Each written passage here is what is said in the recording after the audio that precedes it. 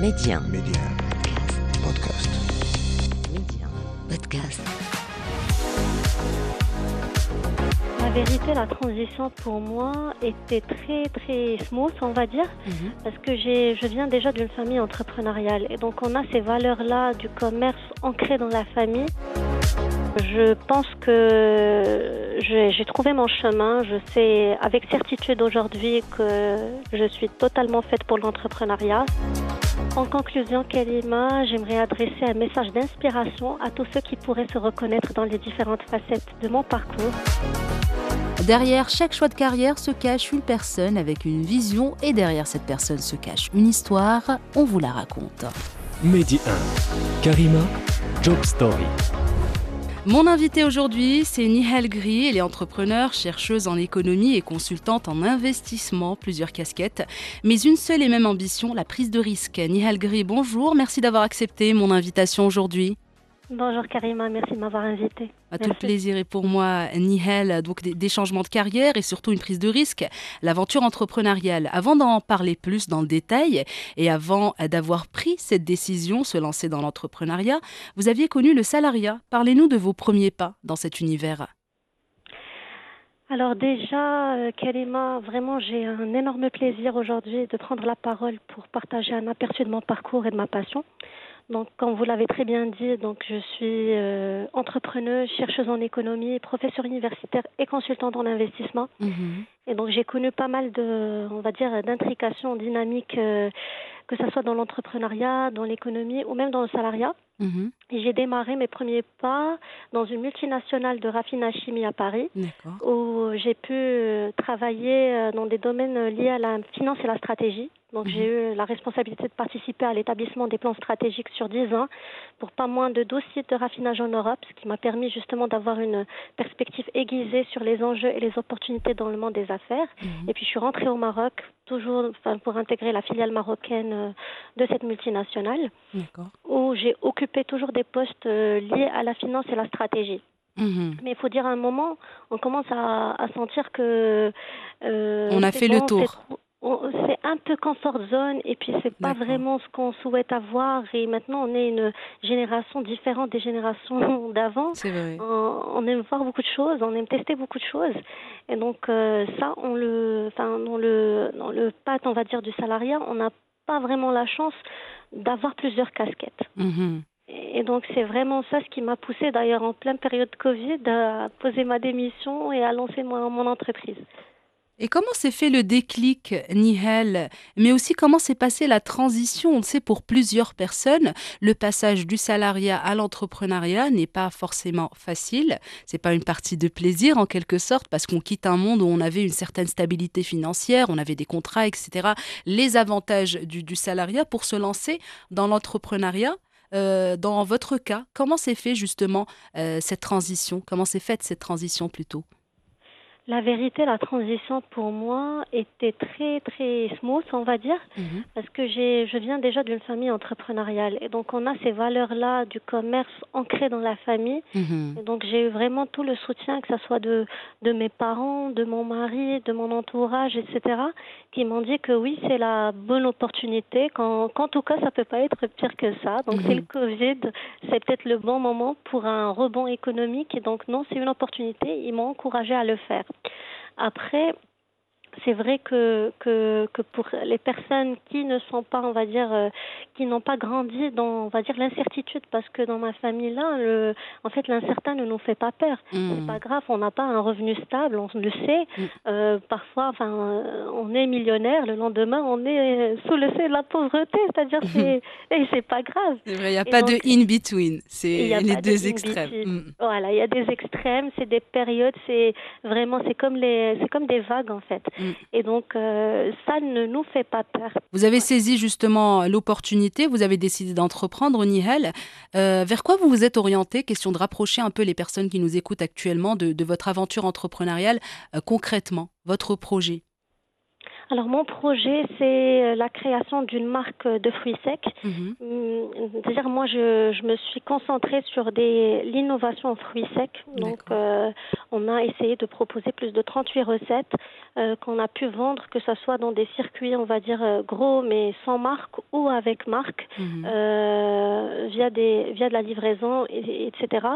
On a découvert qu'en fait le consommateur marocain commence à exiger une panoplie de goûts et il veut vraiment la diversité dans ces produits-là, notamment, on va dire, pour n'en citer que ces exemples, des amandes enrobées graines de chia, des amandes enrobées graines d'avoine, Mhm. etc. Et donc, on commence vraiment à innover dans ces produits-là et on lui propose à chaque fois de la nouveauté et on remarque que même, en fait, Malais Zaléa commence Mhm. à nous dire innover, innover. Le consommateur adore l'innovation et même lui, ça lui fait plus de revenus parce que Bien sûr. généralement, Mhm. quand un consommateur arrive traditionnellement, il achète cacao, zaléa et puis les produits de base, quoi. Mais maintenant, il a envie de goûter, donc minimum 10 dirhams par chaque produit. Donc, il finit par, on va dire,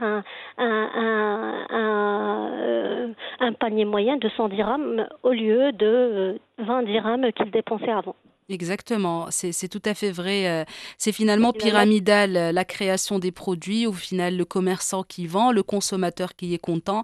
Donc voilà, c'est finalement un processus assez gagnant-gagnant pour tout le monde. Exactement, exactement, c'est exactement ça. Et Nihal, peut-être avant de parler de vos autres casquettes, pour rester dans l'entrepreneuriat, quelle est la chose que vous aimez le plus dans l'entrepreneuriat et celle que vous aimez le moins?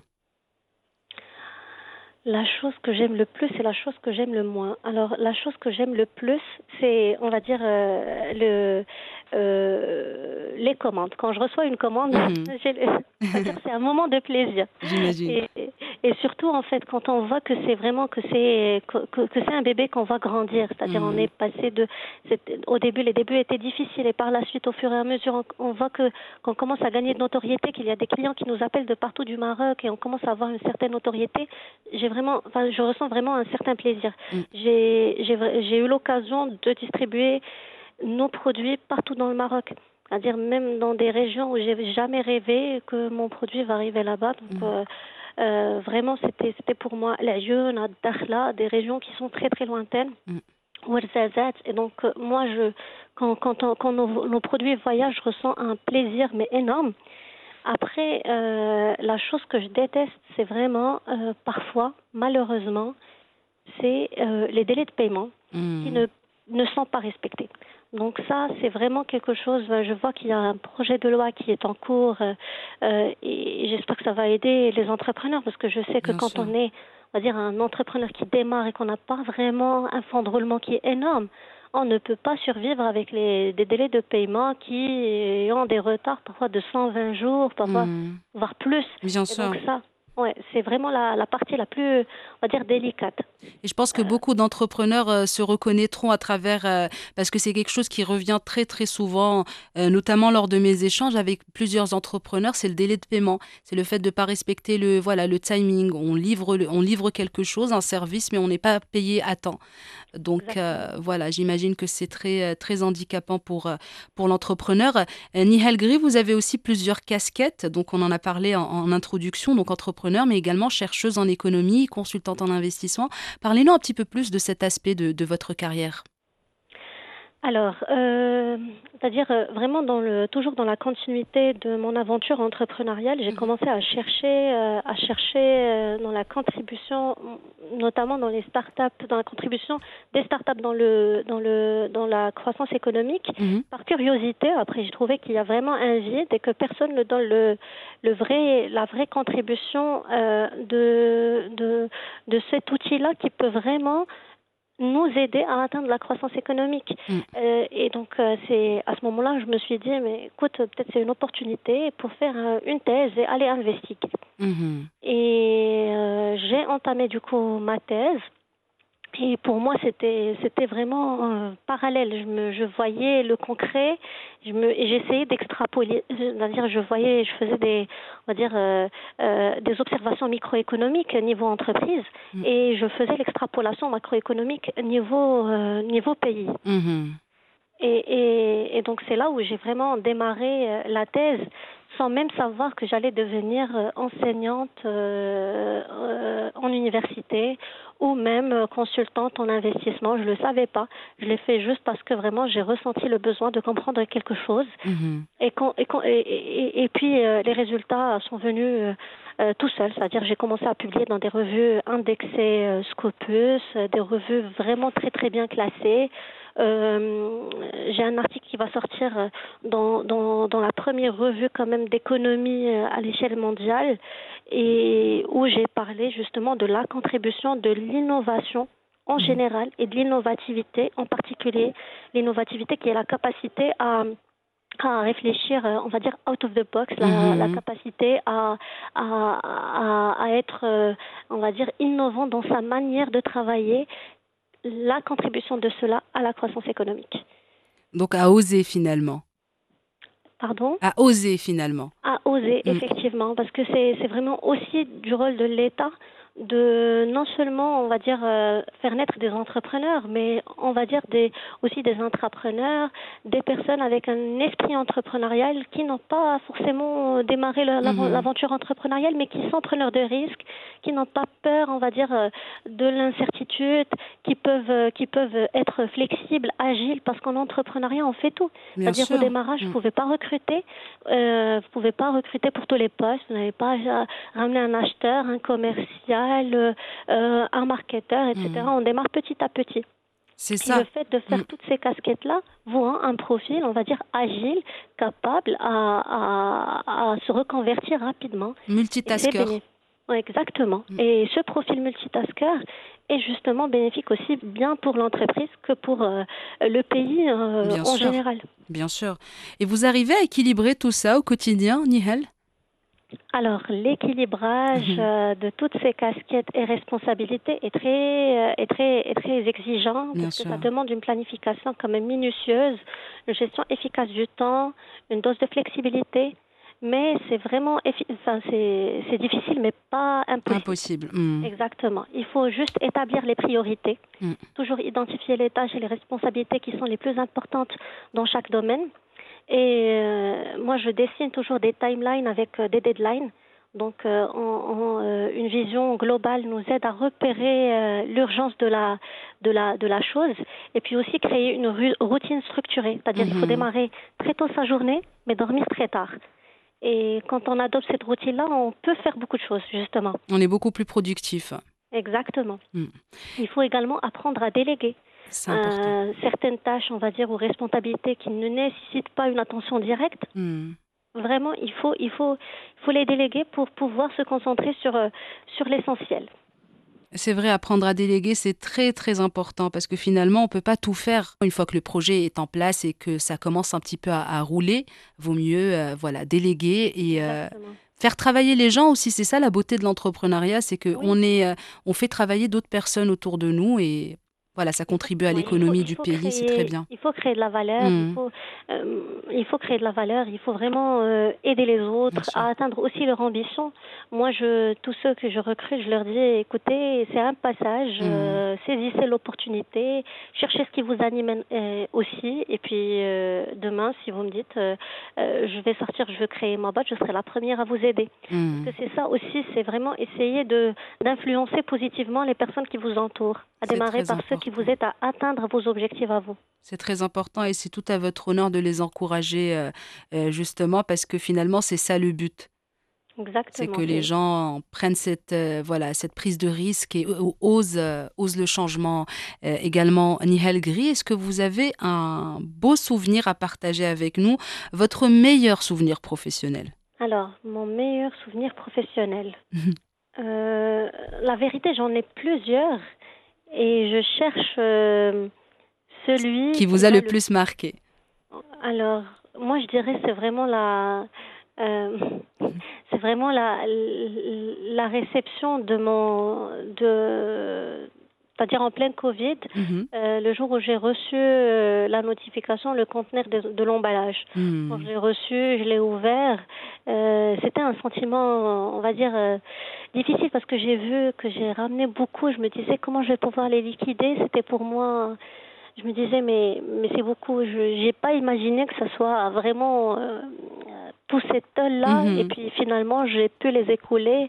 Et en revenant dans la partie où j'ai stocké, j'ai senti des frissons. Parce que je me dis, écoute, j'ai pu faire quelque chose que j'ai à un moment senti que c'était difficile. Mhm. J'ai pu le faire.